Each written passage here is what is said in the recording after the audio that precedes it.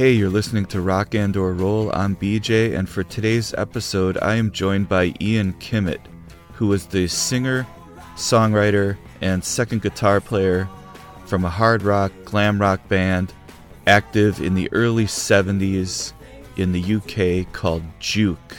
And Jook was made up of Ian, guitar player Trevor White, bassist Ian Hampton, and drummer Chris Townsend.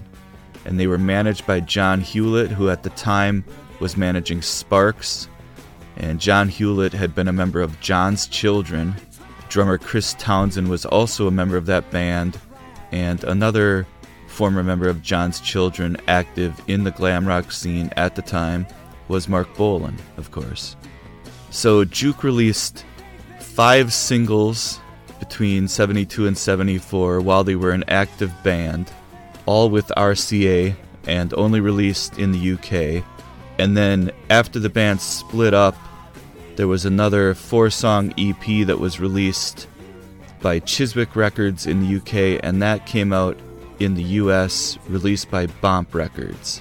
Also in 2005, a 22-song CD called Different Class was released by RPM Records, which was distributed by Cherry Red Records, and that's a great compilation that includes pretty much everything, probably everything that Jook ever recorded.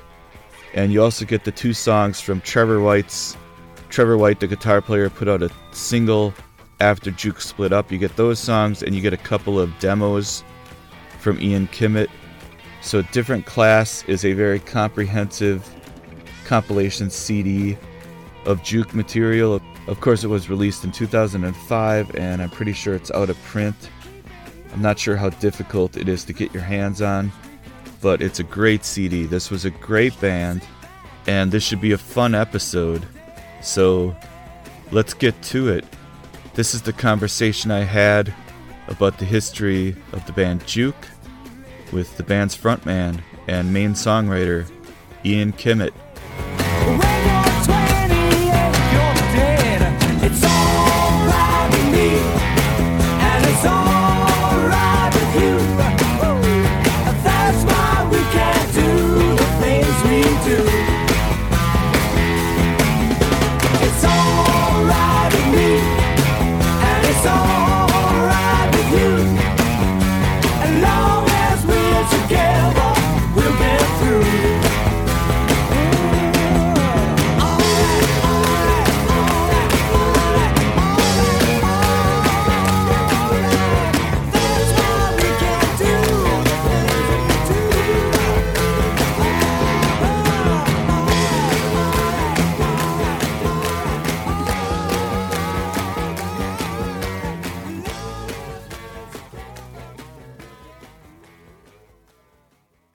I was working at Feldman's Publishing, and John Hewlett was managing Gallagher and Lyle, and he was using my office. They allowed him to come in, and he shared my office, and we just bonded. And we were talking about how boring the whole music scene had become, you know. So I got together with Trevor, and we started playing, and we decided, hey, you know, we need some really fresh working class rock and roll. And so I left my job, he left his, we moved to Scotland to a farmhouse. I was in the farmhouse, he was in a house in the town of Jedburgh, and we put the band together. But the whole point of it was we were really bored, you know, and with the music scene. And as soon as we got rolling and rocking and rolling, the whole glam thing took off, you know. And unfortunately, it was Mark Bolan had been in a band with John Hewlett, the manager, and Trevor had played occasionally, and John's Children. And suddenly the whole glam thing set off, you know, and all these people on TV painted up and, you know, androgynous people. And it was really weird because we were just a rock and roll band. So they decided we had to be part of the glam scene, you know, and RCA kept pushing us for a single, you know, like we were putting out all those records, and they said, just give us something we can get on top of the pops, you know, that's what we need.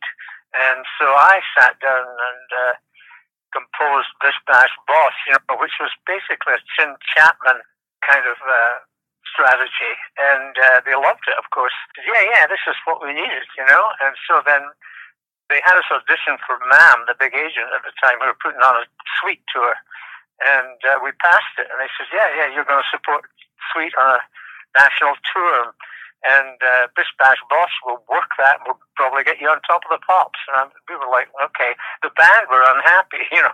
Trevor and everybody were like, oh God, you know, Bish Bash Boss. It was a real commercial attempt, you know.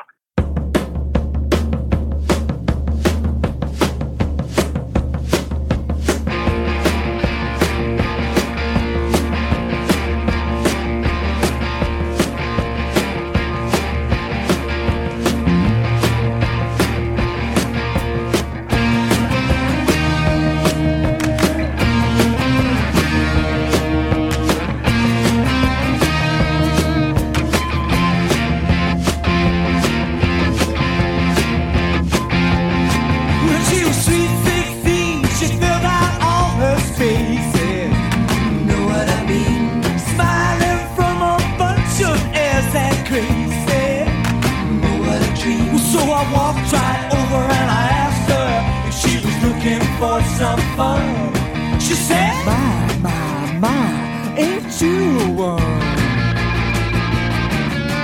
Big fast bars, know what I mean? Easy, big fast bars, woo, what a treat. Well, it was easy. I knew I couldn't miss. Big fast bars, woo, what a anyway, we packed all our stuff on the trucks for the tour with Sweet, and Brian Colley got beat up in the pub. The night we packed all the stuff in the trucks, and they cancelled the tour because he got his hair pulled out, and he got kicked in the throat. It was really awful, and so they cancelled the whole tour, and it was like practically a 2-month tour of the UK. And we were broke anyway. It was all hand to mouth, you know. And I had 2 little ones and a mortgage, you know, I was still trying to pay. And I said to the guys, I got to get a job. You know, I can't. What we're going to do? We couldn't get any bookings in the clubs or the universities. They were closing for the summer. The clubs were all booked. We were really high and dry. So I got a job. So Ian and Trevor were approached by Ron and Russell Mail, who John was managing at that time, Sparks, and they said, would the guys join us, because we're going to let the guitar player and the bass player go. And so they called me and they said, what do you think? We should take the job. And I said, do it, just do it. You know, so they joined Sparks, and that was the end of the band. You know, Chris went back to playing, the drummer went back to playing in blues bands, and I got a job. And that was in 1974, the year you were born. Right. We had one last gig in Hartford, Connecticut. We got a call from Max Morton, a promoter of a 3-day heavy metal event at the Webster in Hartford, Connecticut. And he said that there was a lot of Jook fans in Hartford. They'd love to see the band play. And so I asked the guys, and they said, let's do it. You know, so it was a 40-year reunion, you know. So they came over. I went over there, and then they came over here, and then we did the gig. And my son filmed the whole thing, and he's just put it out as a little documentary, Jook's on You, and it won first place in the California Video Awards, as Best Live Performance. So it's out now, you know, and so I should bring your attention to that, I guess. Yeah, I'd love to see that. So I guess you answered some of my biggest questions. I was wondering where you fit into the glam scene, and you know, if that was the kind of band you intended to be, or if you were writing those songs, you know, to fit. Well, we were really a rock and roll band, you know. We happened to dress like the Bay City Rollers, you know. At the time, we got our hair all, you know, spiked up and trimmed up, and we just happened to choose the clothes that the Bay City Rollers adopted. You know, they came to our gigs. They were Scottish too, and Cam Payton, their manager, we'd known from Edinburgh. And the next thing we knew, we were actually in Cornwall, I think, doing a gig, and we were sitting around watching the TV before the gig, watching Top of the Pops. And there we were on top of the pops, Shit, we were on top of the pops, and it was the Bay City Rollers, And they had little tartan additives to the clothes, So then we were like, whoa. So we changed our whole image to rugby shirts and boxing boots and everything else, and realigned ourselves, But yeah, they lifted the whole image, and it was just natural for us, but they adopted it. So yeah, and that was part of the glam thing. They were all glam bands, and we were not trying to be a glam band, but everybody, because it was the same time, and we were a good-looking young band, and we got on the front of all the girl magazines, in the UK. We did photo sessions and got into these magazines with all the glam people, like Mark Bolan, So we were just lumped in with glam, that was it. Well, you had started out in producing in the early 70s, didn't you? Yeah, working for Feldman's publishing, I was on the lookout for bands and things, for publishing. I'd go to all the clubs. First people I brought into the office was Linda Thompson. She was in a duo called Paul and Linda. I saw her in a club, and we had the Bob Dylan basement tapes. And Albert Grossman had been over and said, "Can we get some covers on these, you think? What do you think?" We were like, "Sure." So I brought them in. I took them up to Ian Ralphini at MGM Records up the road in Dean Street in Soho, and they auditioned for him, and he signed them for 2 singles, and so that was Linda Thompson's first outing, Richard and Linda Thompson. So then there were other bands that I got involved with, and Nick Simper left Deep Purple. He made a few demos, and I said, "Leave them with me, and I'll take them up to Mike Everett," who signed Jook to RCA later. But I took him up to Mike Everett, who was at Philips at the time for Vertigo label, and he said, "Yeah, I love it," And so he signed Warhorse, which was Nick Simper's new band. So I kind of co-produced both of those albums for Mike Everett, and so it went. It went on and on from there. Little bits and pieces. Mud were managed by Ronnie Beck, and then Mickey Most stormed in the office one day and said, "I want this band. We've got to work this out." He was very aggressive, and the band all had a meeting, with Ronnie, and then we all went around the pub, and the band said to me, "What do you think?" And they were just, I'd produced one single with them, Shangri-La on Philips, and I said, "Listen, guys, it's Mickey Most, and you'll be on top of the pops in a few weeks, And they were like, "Yeah." And they were very loyal to Ronnie, but we all were. But they said to Ronnie, "We're going to do this, Ronnie." And Ronnie said, "Okay." So they signed with Mickey Most, and Tim Chapman, of course, that was it. I mean, that was it. So that was another thing I did at Phil. Anyway, moving on. So Mud were another band who started out as one kind of thing, but ended up pivoting into the glam rock thing later. Yeah, they were they were a capable band, harmony-wise and music-wise, they were capable, but they were not going to go anywhere, Mickey Most had seen them at a club in London. I think he and Mike Chapman and Mickey Most saw them in a club, and Mike Chapman said, "Let's get them," And that was, and so they dressed them up, they joined the glam set, I guess you'd say, but it was more like an Elvis Presley takeoff for Les Gray, They were all very good anyway, and with Mike Chapman's songs behind them in production, it was off and running, Yeah, I guess a lot of the time to be successful in the glam thing, it had to be kind of teeny bopper, right? And that's the thing. Jook never was. I guess Bish Bash Bosh that was kind of an attempt, but just the sound of your records and the look of the band, you never were teeny bopper at all. You were a rock band, like you said. So right, and we rocked out on stage, extended solos, and I used to dive around on my knees and everything. We played with Wizard and people like that, and they liked us. They were like, "You're a good little band," and they're like, "Yeah." We were just rocking and rolling.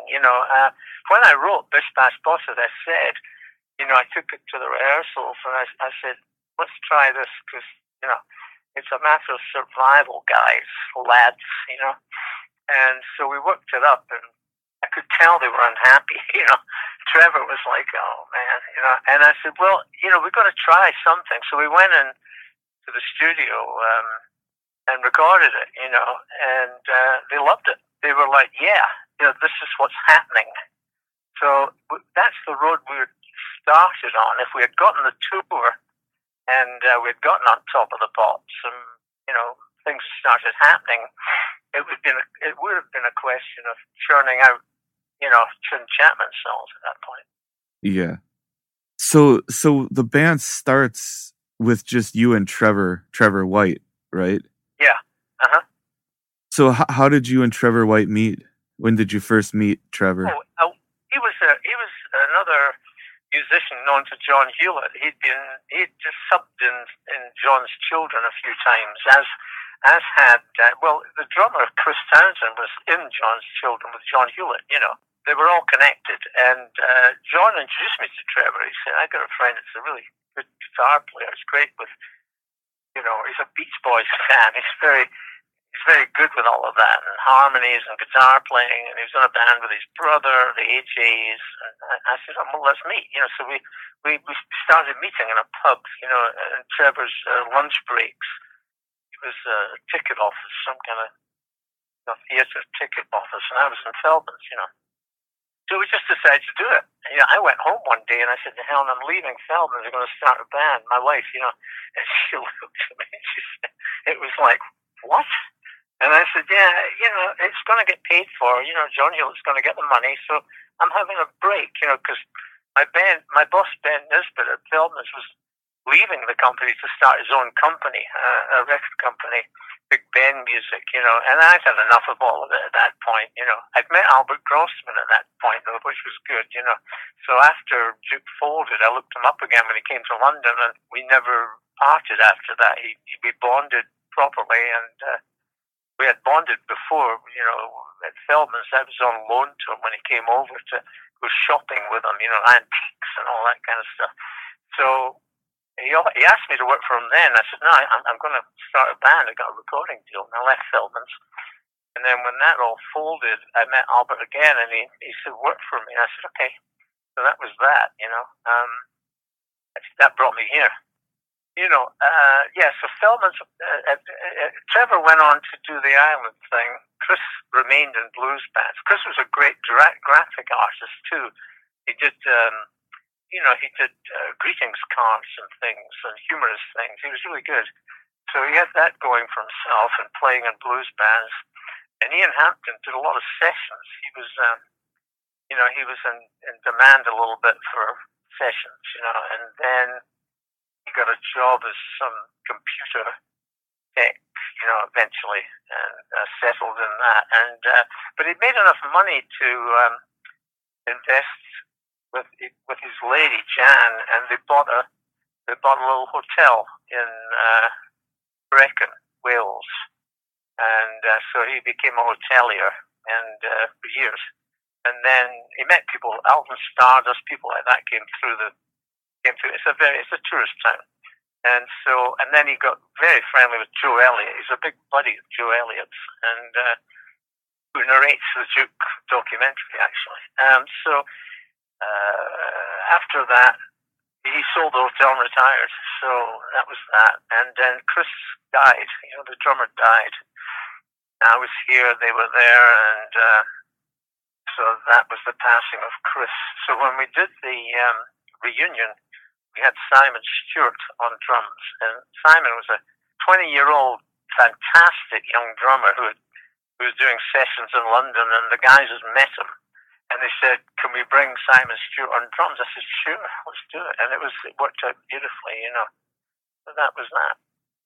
So going back to Feldman's, when you say you were working in publishing, right? So does that mean that you were looking for songwriters? Yeah. Yeah. Yep. And you want to sign them to publishing deals? Correct. That's right. So it's different from being an A&R. You're not trying to get them, or are you also trying to get them a record deal? When like with Nick Simper's band Warhorse, I got them the record deal at Vertigo Phillips with Mike Everett and produced the record. Mud asked me to work with them on their single. They'd gotten a single deal with Phillips, I believe it was Phillips, and they said, would you? Well, in fact, everybody said, do it with Mud, help Mud, and I said, okay. So we recorded. Johnny Arky was the arranger in Phillips' studio, actually. And so I was present. I was really the producer in name. I mean, I was at the control desk and they were recording, and I was adding my tuppence. We had worked the song up together, so that's how the Mud thing happened. So you wanted to be in a band yourself. Was working at Feldman's just your way to be a part of the industry and to try to find your way into the music business yourself, or? Yeah, I left Edinburgh. I was a trainee draftsman in Edinburgh, and I met a friend who I'd been at school with, and he was living in London, in an apartment in London. He said, come down if you want to see what you can do down there. And my wife Helen had met a Liverpool musician. Her father has hotels, but a hotel at that point in Jedburgh, and they had a band stay with them. In fact, Mud used to stay with them afterwards. Before they were famous, they always checked in at Jedburgh and Helen's dad's hotel and did a gig there, and we were all very close. But anyway, this Liverpool musician was staying there, and Helen talked to him about me. I was in bands in Edinburgh, and so he said, tell him to come down and check us out. So, and then I met Brian in the street in Edinburgh. He was going back to his apartment in London. He said, come down. So I said to my mum and dad, I'm gonna go down to London and check it all out. And they were like, what? And I said, yeah. So I went down there and decided that it was for me, and I got a job. One of the big stores in London is Selfridges in Oxford Street, and I got a temp job there over Christmas to get settled, and I was allowed to stay at Brian's apartment, and I wrote letters. I got a job in the music department, which was really good for me, and there was an old lady there who was running the music department. She was really great, and she had contacts in the music business, so she told me what to do. She said, well, you want to write letters and give a little bit of your history and, see if they've got any jobs for you. And so I did. And it landed on Ben Nisbet's desk at Feldman's, called me in, and I went in to see him. It's funny because I had an old tweed suit that, I'd taken down and it was falling apart. So the night before the interview, I ironed plastic tape on the inside of the pants because they were ripping. It was a suit, but it was falling apart. Wow. I went in there very uncomfortable, and I sat with Ben Nisbet, who was the managing director. And he said to me, so your letter's interesting, so tell me about yourself. And I said, yeah. And he said, what kind of music do you like, young man? And I said, well, everything from, I looked around the room in the office, and I said, everything from Bob Dylan to Beethoven, I guess. And he looked at me and he said, does somebody tell you to say that? And I said, say that? I said, no, that's off the top of my head, He said, well, that's interesting because we published Bob Dylan, and we have Breitkopf and Hartel in the business, which is the Beethoven publisher. And I said, wow, and he said, you're sure nobody? I said, absolutely not. I'm telling you the truth. That's what I am, too. So he offered me the job of starting in the trade department, which I did with any new person for 3 months, for less money than I was making at Selfridges. I was starving at Selfridges.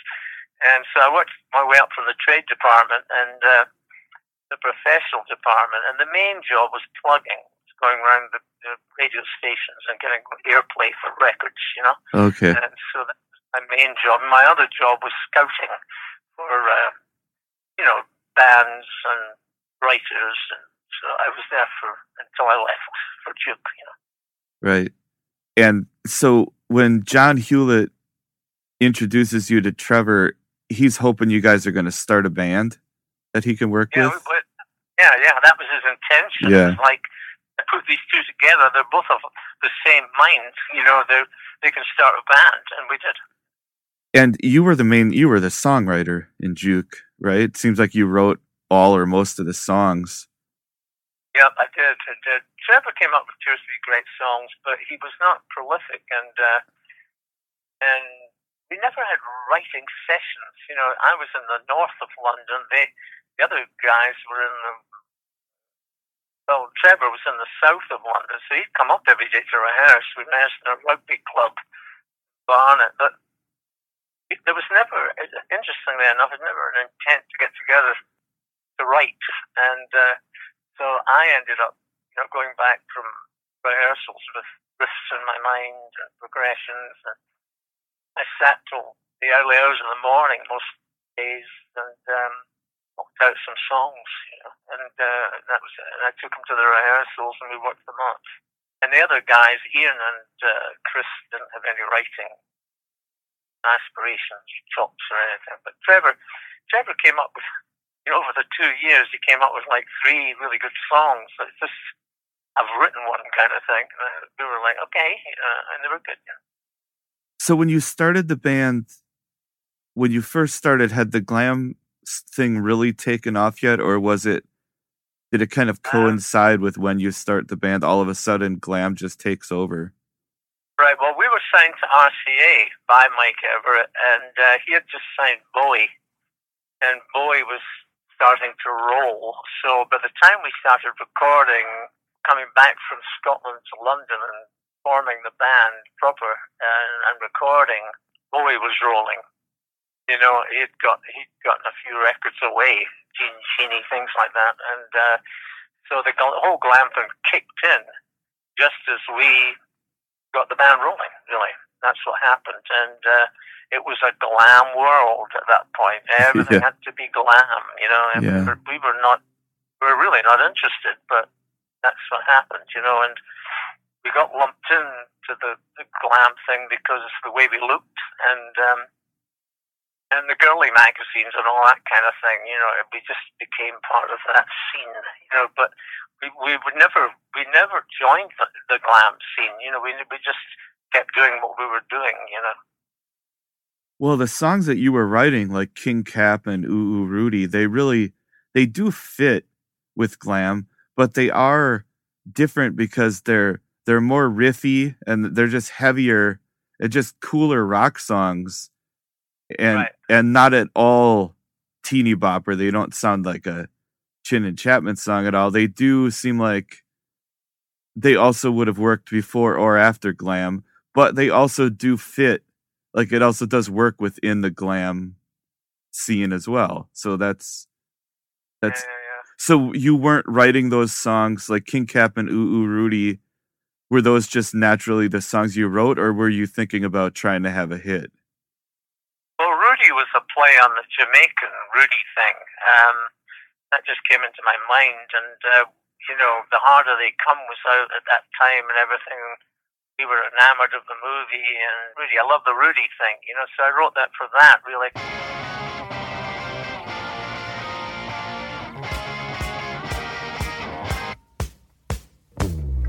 Come on the streets with the Jook. Take a look around. Everybody's living in the past. If they knew, if only they knew what we're on about, yeah. Maybe then they'd understand why their way just won't last. Ooh, Rudy, you know I'm right. Sometimes it's rough for the rough. When all these straits try to keep us down, it gets tougher than tough. Ooh, Rudy, we got it made. We'll keep cooler than cool. Ooh, Rudy, we don't care when nobody's fools. No!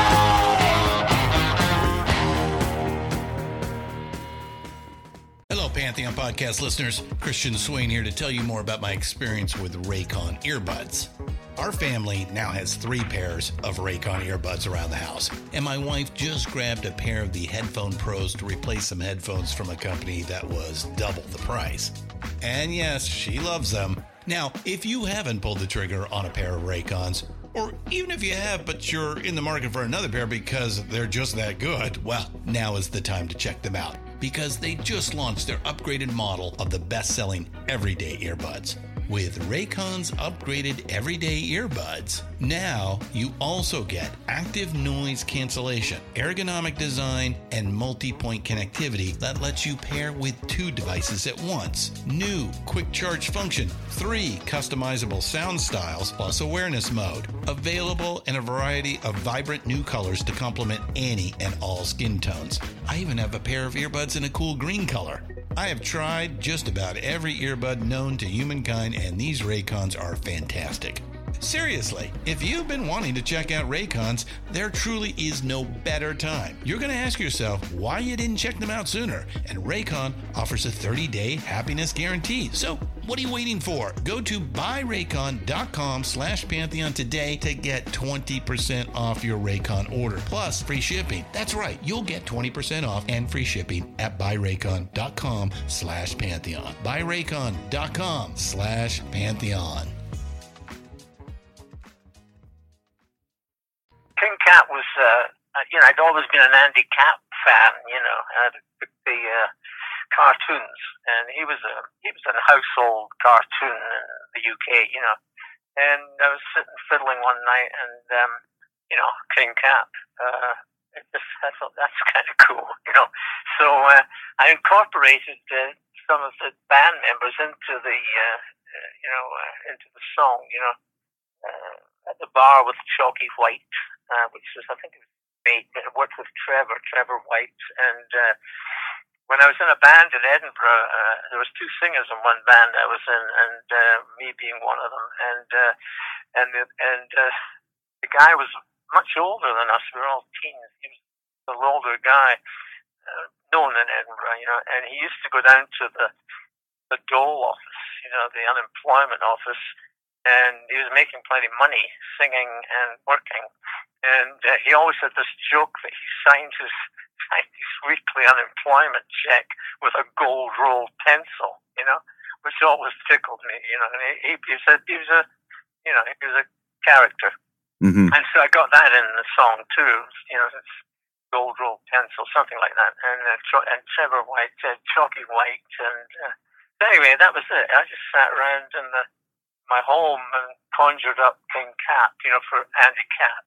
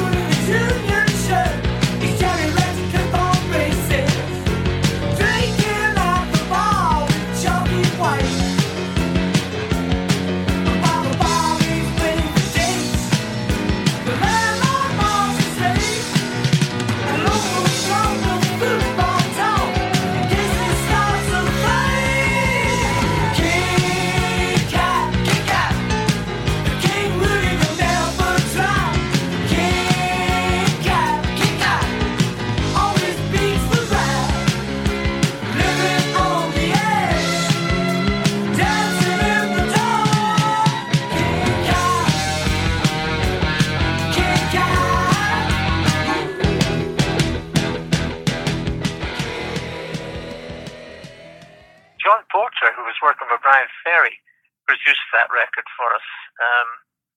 He was I think, Brian Ferry's main man at that time. John Hewlett had met and known Brian Ferry because Sparks were on island, so were Ferry, and he got to know John Porter, and John liked the band and produced the record and played piano on it, actually. Yeah, King Cap is a great record. I love the sound. The production is great, and the riffs. It's a pretty heavy. It's a heavy rock song, and but it's also fun and catchy. So the songs that ended up being released after the band broke up, La La Girl and Aggravation Place, were those? So how close were you to actually recording a full length album for Jook? Well, that was the idea. We were working towards that, and all those tracks. The non-released tracks were all recorded at R.G. Jones Studio in Wimbledon, right next door to the Wimbledon tennis stadium, and so they were all we produced ourselves on a lot of those tracks. So they were all headed for when we got the go-ahead to make an album, which would have happened, I think, after Bish Bash Bosh. Those were intended for that, but as I said, with the advent of Bish Bash Bosh, we were really, had it happened, we were committing to joining the fray. I don't know. I don't know if the A&R people, RCA, they just wanted a bunch of Bish Bash Boshes, I think. Right. Yeah. Well, yeah. In that time period, it's weird how short something like the glam thing actually is. If you look back on it, that it really only lasted a few years, but at the time it probably seemed like, well, this is how it's going to be now, but of course everything changes pretty quick. Punk happens in 76, 77, and then nobody cares about glam anymore. Right. It was never my favorite, thing anyway. I mean, I'm sure there's a few that I really like, but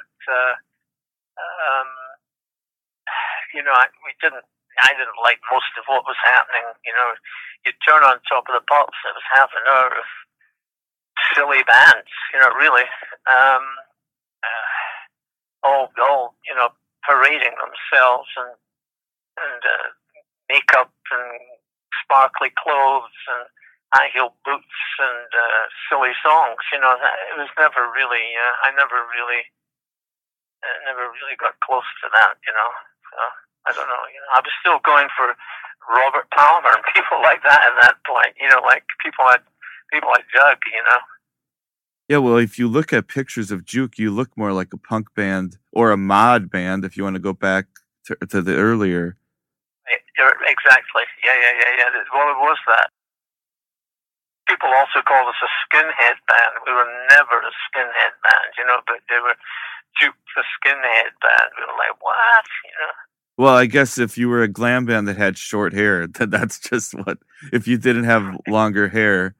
Because when Slade cut their hair early on, and they had the same issue where they were supposedly a skin. The thing I remember about Slade that always amused me, I think we just found them amusing, but they used to add their stomping boots to their records, in the hallway of the studios. The last thing they'd put on would be the toop, toop, toop, toop, and it was all very, it was a formula, but he just, Noddy just kept cranking out those choruses, and that was it, I guess basically Jook's entire career, you rolled the dice on Bish Bash Bosh, and if that had been a hit, then you would have had a record. But since it wasn't a hit, and since the Sweet Tour didn't happen, the band just split up, basically. Yeah, it broke up. I got a job, and then the guys were offered the Sparks gig, and they called me and said, what do you think? Should we do this? We think we should do it. Do you think? I said, just go for it, man. You need to work. And they had a couple of years touring the world, with Sparks.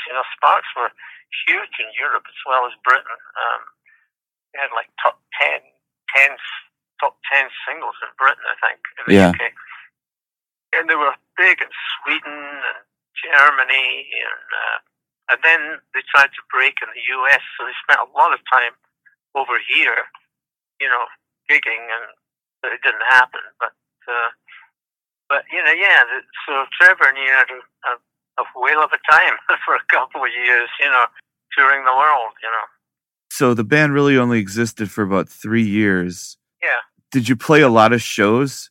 Like what were Yeah. the places where you would play, and what kind of bands would you share the bill with? Oh, we played all over the place. We played with Brinsley Schwartz, Wizard, Ian and the Zodiacs, I think it was one of them. Brinsley Schwartz, that's interesting. So yeah, so the pub rock, there was the whole pub rock thing happening at the same time. Right, exactly. We fell between the cracks there because there was a raw pub rock thing happening, and we were not part of that either. We should have been. We were on the fringes of it, but we never became a pub rock band. We played clubs and universities, and we played with Peter Gabriel. We played with Genesis. It was a funny one. It was in a university in the Midlands somewhere, and when we got together for the reunion, the guys were chatting away about the old days, and they said, "Remember that gig we did with Genesis?" And I had not remembered. I was like, "No, I don't remember that." They went, "Oh, come on, you must." And I said, "I don't." And they said, "Well, Trevor was always very amusing, very funny. He's a very funny lad. He's got, he kept us all laughing."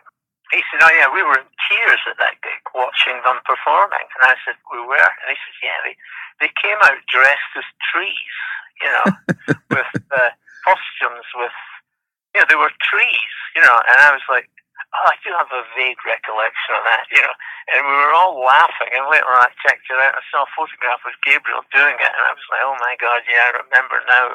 But I mean, it was so. We got out and rocked and rolled at the university, and they came on, and they were all dressed as trees. It was just a bizarre time, really. Yeah. I hadn't ever thought of that before, but Jook really were kind of in between pub rock and glam rock, and must have been weird. Right. Yeah, it must have been a strange time when both of those things were happening at the same time, and here you were. I think the pub rock thing was only getting rolling too, and the punk and pub rock thing got rolling slightly after us. Dr. Feelgood, one of my favorite bands, they were not really happening when we were. It was slightly after, So, our music preceded some of the main thrust of those things. That was it. We did a gig with Jack Bruce at a university, and our host, the student body, took us. He come with me, and he took us down a corridor to, "This will be your dressing room," And so he knocked on the door. We were all standing there with our stage clothes over our shoulders and everything, And he knocked on the door, and the door opened. It was Jack Bruce, who was Scottish, too, I mean, there's 2 Englishmen in our band and 2 Scotsmen, he and me. And anyway, the door opened, and Jack Bruce looked out, and he went, "Yeah." And the guy said, "This is your support band, so I have to get them in so they can get changed." And he said, he looked at us, and he said, "I don't give an F who they are." And he used the word. "I don't give an F who they are. They're not effing coming in here." And we were like, "Oh, okay." And he just closed the door. So he said, "Oh, I'm sorry about this." And we were like, "Whatever. I guess he wants his privacy." And he went, "Yeah. Well, come with me. We'll find you somewhere." So he put us in the biology lab. So just be okay. This bench is here, and you can. And we said, "Sure, it's okay." And there was a python, a baby python, in a glass cage. And I said, "Oh, he's beautiful." And he said to me, "You want to hold him?" And I said, "Yeah." "Really?" I said, "Sure." So he brought him out, and I had him around me and holding him, And it was great, And it was the first time I'd held a snake, and it was just leathery, it's leathery. And anyway, I mentioned that because it stays with me. It was a lovely moment, back. And anyway, Jack Bruce told us to piss off, basically, Yeah. I never forgot that either. I was, jerk, He wasn't pleasant, He couldn't have said, "Listen, guys, I really want my privacy," or something. He just said, he was swearing, That's funny, because isn't Ginger Baker the one from that band that's more famous for being an asshole? But it sounds like I think both of them were. Yeah. I think they both, Yeah. I think Clapton had enough. After he left Cream, he said, "I'll never record aggressive music again." That's what he said to some interview. Meaning, I think it was just a reflection of what the band was like. The two guys in the band. So did you play many shows with other glam bands, or? No, we weren't in that circuit at all. No, we never. I don't ever remember, except for Wizard. We did a gig with Wizard somewhere in Birmingham or somewhere, and they were all decked out. Roy Wood, and but they were good. They were a rocking band. They were all decked out, glam, but they were. It was Roy Wood was just something else. He was glam, but he wasn't. Yeah. And he had he had been in a big band before, and he had already racked up a bunch of hits. So right. Yeah, but it's interesting that he went with it. Like, I guess, in that era, you had to make a choice. Are you gonna throw in with glam or not? Right. Right. Well, I think Roy Wood was. He made good records, and he had that Phil Spector sound, but it was slightly embarrassing. He was an older guy, and he had stars all over his face, and makeup on his eyes and his hair, and it was like, oh dear God, But anyway, having known who he was before, he jumped right in the glam thing, It's funny to hear you talk like that because, in America we had the same thing in the 80s with what they call hair metal. And there were certain bands that they sounded pretty close to the same, but, well, if you have a band like Guns N' Roses, so they're never gonna look like Poison, but they're at the same time, and they're all kind of getting lumped together, and yeah, it's interesting. I never really thought about that, but so were there quite a few bands at the time that were resistant to the glam thing? Was there that kind of?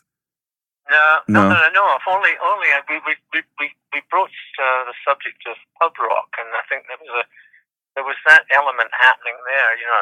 Eel Pie Island and the pubs around London, and we were too busy doing what we were doing to even take notice of that. But it was pot boiling at that point. That was and there's slightly older musicians too. But that was what was happening away from. Glam, What would it have taken for Bish Bash Bosh to get you guys on Top of the Pops? Did it already have to at least be a minor hit? Or did Top of the Pops turn things into hits? Or did you already have to? Right. You'd have had the RCA promotion guys. We were on tour. We would have been on tour with Sweet, and we'd been doing the rounds, and we were really good live. So we'd probably, been helping ourselves there as the Sweet support act, and the RCA promotion people would have been pounding Top of the Pops, with Bish Bash Bosh, and that's what happened. That's how you got on, and we're very hopeful that they would score, so we would have probably ended up doing a spot on Top of the Pops, and that's all you really needed, it was reaching millions of people around the country, So you think, basically, if the Sweet Tour had happened, you probably would have been on Top of the Pops? Yeah, absolutely. I think we all agree that would have happened, And that song would have fit perfectly at the time on Top of the Pops. It almost seemed like it was a Chin and Chapman song or whatever, even though you wrote it. I don't think the guys ever looked at it as a Chin Chapman song, but I certainly modeled it on what they were doing. I did. I sat and thought, well, this is how they listen to the hooks and and also the spoken thing, where it says my. That was all taken from that, So it was a deliberate effort to write a pop song for survival with RCA, and that's what I did. Yeah, I was going to ask, so when you're writing Bish Bash Bosh, you're like, either I'm going to have to go get a job or I'm gonna write this song. Was that kind of Right. Yeah, exactly. We were running out of time with our recording contract, and with their patience, they were like, yeah, well, you're a good little band, but there's not much. We're not be able to take this anywhere. Yeah, it was reaching that point, and I said to the guys when I auditioned the song, I said to them, this is about survival, guys. We gotta appease the A&R people. We gotta try to let's just do this and see what they think, And they were like, okay. So you said Brian Connolly got the crap beaten out of him in a pub. Yeah. So basically, do you know what happened? Why? How the fight started? I heard he was playing pool or something, and it was the same old thing, the dyed blonde hair and the clothing and everything else, and a bunch of toe rags, a bunch of good boys just took it out on him, like you're a fucking poofter or whatever, excuse me, but something like that, and he got beaten up, I mean, he's probably capable of looking after himself, but they beat him up, and we got the call, Brian's in hospital. We were like, what? And yeah, it was awful, just awful, but I mean, that was the backlash too about, glam, Yeah. I mean, working guys, drinking their beer and seeing a guy like him playing pool and all his finery and his blonde dyed hair and everything. They were, they just decided to take it out on him, I guess. Horrible, but that's how it went. It happened to Foghat here in America, who I worked with on at Bearsville Records, and they were touring in the South, and they were doing much the same thing. They were in a bar, I think, playing pool again or something like that. And the local guys and the local town guys, started deriding them and calling them fairies and all, whatever they were calling them. And they got into a punch-up, and the bass player at the time had all his teeth smashed and everything, to cancel gigs and replacement bass. He was beaten up badly, and that happened to them. It was the long hair and the clothing, and it was a bad moment for Foghat, but they survived it. Wow, yeah. So I'm just thinking, if only Brian Connolly hadn't gotten beaten up, we would probably have a Jook record, right? A full-length album, right? Right. Well, Joe Elliott talks on the Jook documentary. He talks about us and the times and glam and sparks and everything else. And he calls Bish Bash Boss. He says it's a classic. He said it's one that got away. Unheralded or something like that. Classic. So he was he was a kid at the time. Yeah. The spark. This town ain't big enough for the both of us, and he loved Bish Bash Bosh, and that's where it was at, He's in the playground. He's talking about listening to music with the kids in talking about music in the playground and stuff. Yeah, so that's it. It would have been a change. I don't know if the band would have survived anyway after a while. Probably, but it definitely wasn't, who we were. It was because we did it, but it was contrived, And Ian Hampton, the bass player, said to me years ago, a long time ago now, he said, you'd be surprised, man. He said, it's all. He says, one of the records you hear in the dance clubs all the time. And I said, really? And he said, yeah, they love it in the dance clubs, So I was like, okay, okay, Well, yeah, I mean, I like it, but I like King Cap and Ooh Ooh Rudy and La La Girls. I like those songs a lot more than Bish Bash Bosh, but you did do a great job of writing that kind of song and, try to make it happen. And I definitely could see where you were coming from at the time. Yeah. So how did you end up having that record released on Bomp Records? Did you have interaction with Greg Shaw, or how did that come about? He approached us about putting it out, and we have all the demos that you mentioned, everything. They're on Song Music. I have that. We have that. But all the RCA releases have to be licensed. And they asked us if we were into it, and I said sure. And in fact, while we're talking about it, Cherry Red Records have put out a 3 CD compilation. They've used Aggravation Place, and we said sure. And I just got an email last week from John Reed again, asking if they can do Bish Bash Bosh in another compilation. And I said to them sure, but this one's an RCA product. Because the Aggravation Place, I was able to give him permission, but he has to license Bish Bash Bosh. Right. So that's what's happened. Those companies, if they want to use those records, they have to license them. When did Different Class come out? Like 2004? I guess they licensed everything because they've got everything on here. Yeah, and so this CD has songs like Different Class and Cooch on it.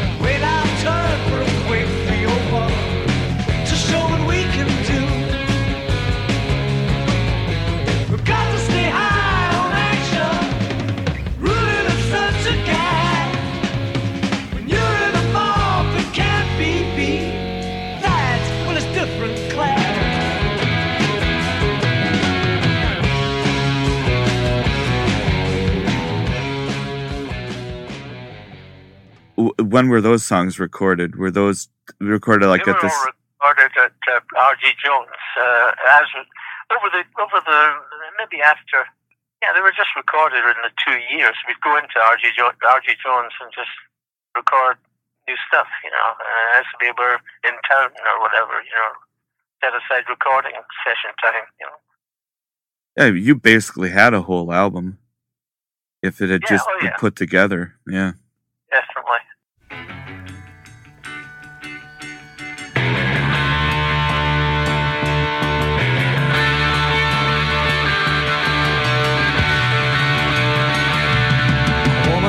Song jammed up tight to a la la girl. I wanna swoosh around to the big dog sounds with a la la girl. Belly to belly and cheek to cheek in the warm night air. We get way out past the pressure, lost without a care. With a la la girl to hold me, I feel good. I'm back on wood.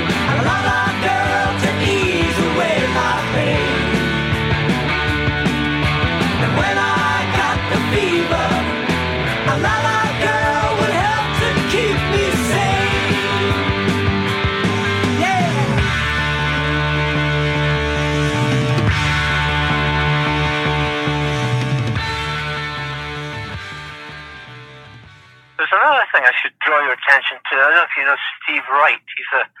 He's an author and puts out rock books. And he put out 2 books on Jook recently in the last couple of years. One was Nobody's Fools: The Ultimate Guide to Jook, Steve Wright, and then he followed it up with Crazy Kids: Life After Jook. Steve Wright. Yeah, and they're good. They're worth recommending. They're good. I was really pleasantly surprised. So he's become an acquaintance. Did you continue writing songs all this time? Do you still write? I know a few things with my friend John Holbrook. In fact, we recorded 2 tracks after the Hartford show that are really good. I mean, they're really good. They're two of the best things we ever did. And I co-wrote those with John Holbrook, who I'd produced Randy Van Warmer records with and other things. And we got together. He lived up the road here a piece, and so we wrote and worked together a little bit. We wrote three songs. We wrote one for Brian Setzer. He was engineering Brian Setzer, and Brian Setzer's second album after Vavoom wasn't happening. And I mean, John said there's not a single on the whole thing, and I said, well, let's write one.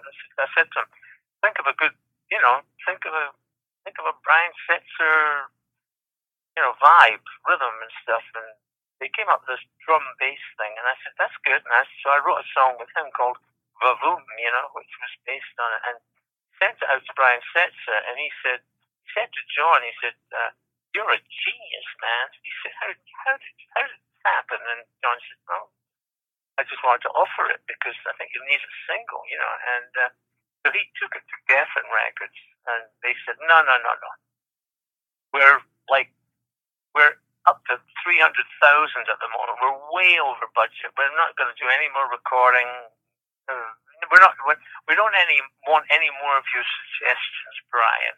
They said, here's two songs we think you should do, and that's it. We either do this or don't, and we'll put the album as is. So he went in and he did two songs that was recommended by the record company, and they were the usual, boring, and so it never got released. But it was really, again, it was a bish bash bosh, if I say myself, but it never saw the light of day, Wow. Do you still have that recording? Do you have it digital? I have it. Yeah, sure. Would you want me to play that on the show, or even just a clip of it? Would that be all right? Absolutely. Yeah.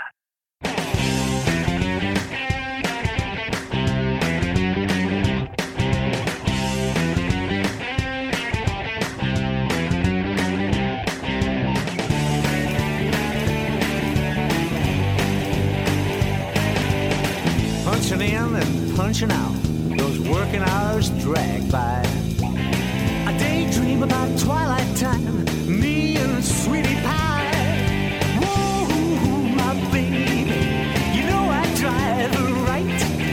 Whoa, I keep a motor burning every night. Yeah, away we go. You guys all know, ain't no doubt what she's all about.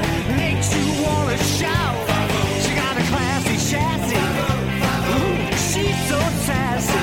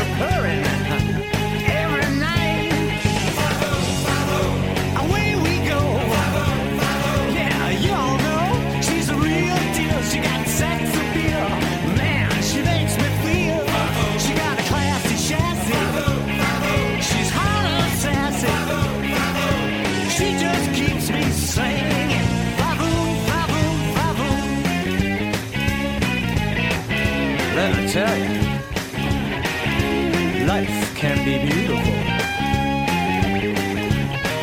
For sure, for sure.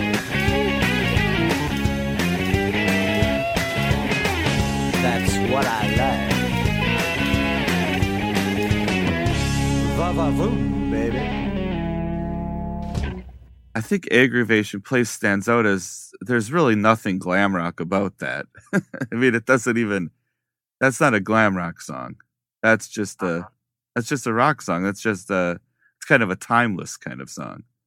I think it's I definitely think it's my best song.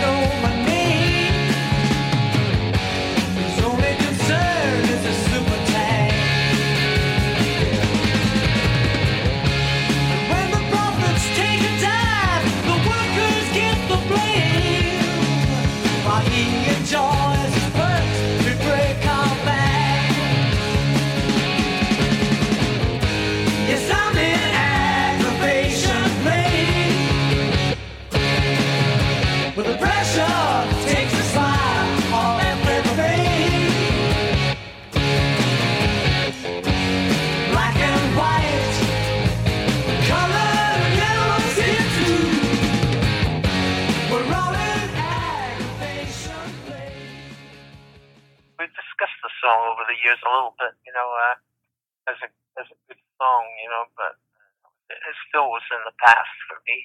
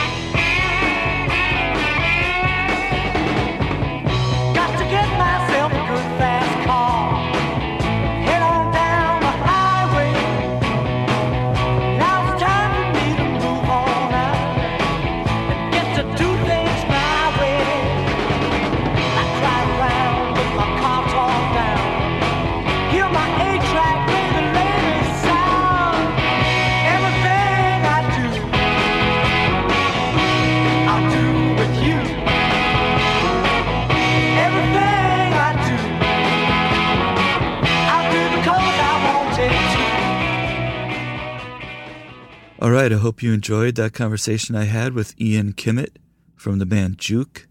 Earlier in the episode, we heard an unreleased song called Vavoom that Ian co-wrote to potentially be included on a Brian Setzer album. Didn't end up being used, but it was great to get to hear it on the podcast. And now I'm going to leave you with another previously unreleased song that Ian sent me. He wrote that we recorded these out of a desire to mark the 40th reunion concert, recorded here locally over the Hudson River in Paul Antonel's Clubhouse studio in Rhinebeck. That's in New York. So this song we're going to hear play was co-written by Ian Kimmet and John Holbrook, who also produced the recordings.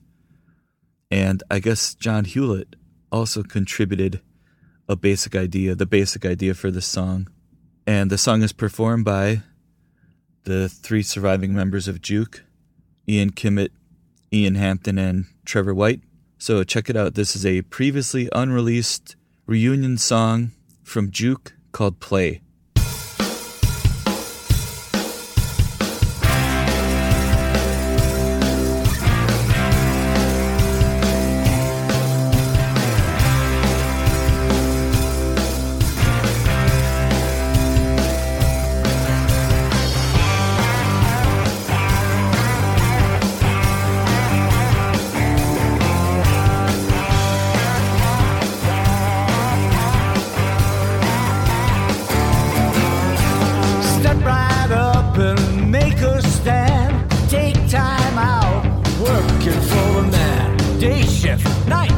I won't back down. I'm gonna jump off that money go round. Payday is play day. Yeah, that's right. Life's too short, so fire it up and play with all your might.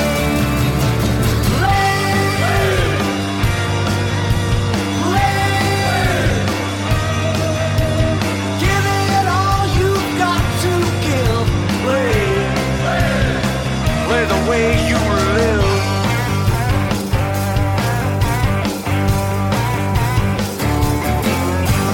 Free your spirit from a button-down mind. Escape the chains of the daily grind. Push to play, get in that zone. You really gotta own it to take it home. All work and no play, yeah, that don't make my day. You gotta play something, now don't you? Well, you know that's what they say. Play! Play! Give it all you've got to give. Play!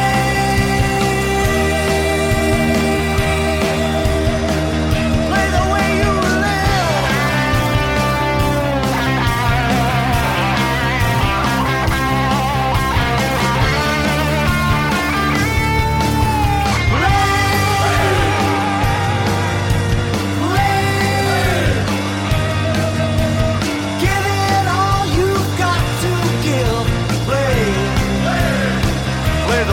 you live.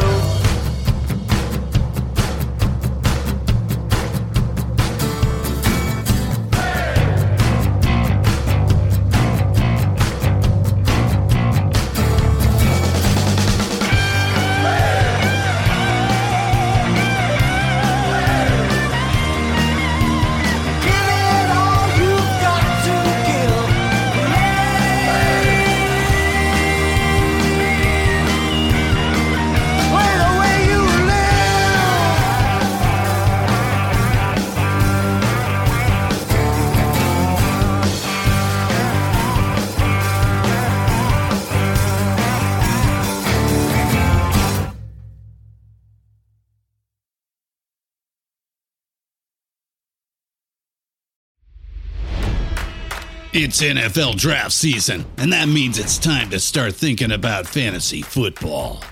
FantasyPoints.com features industry-leading experts and prognosticators using proprietary hand-charted data to help you score more fantasy points. FantasyPoints.com is the place to go for whatever kind of fantasy football you play. Whether you play fantasy football, daily fantasy sports, or do a little bit of everything, Fantasy Points has the meticulously researched content to guide you to victory.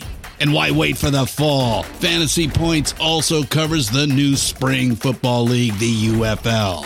Join the guru, John Hansen, Scott Barrett, Joe Dolan, and other massive names in the fantasy football universe with an exclusive offer. Use code Pantheon for 15% off any Fantasy Points package, including the all-in package, with access to every article, tool, and data nugget that Fantasy Points has to offer.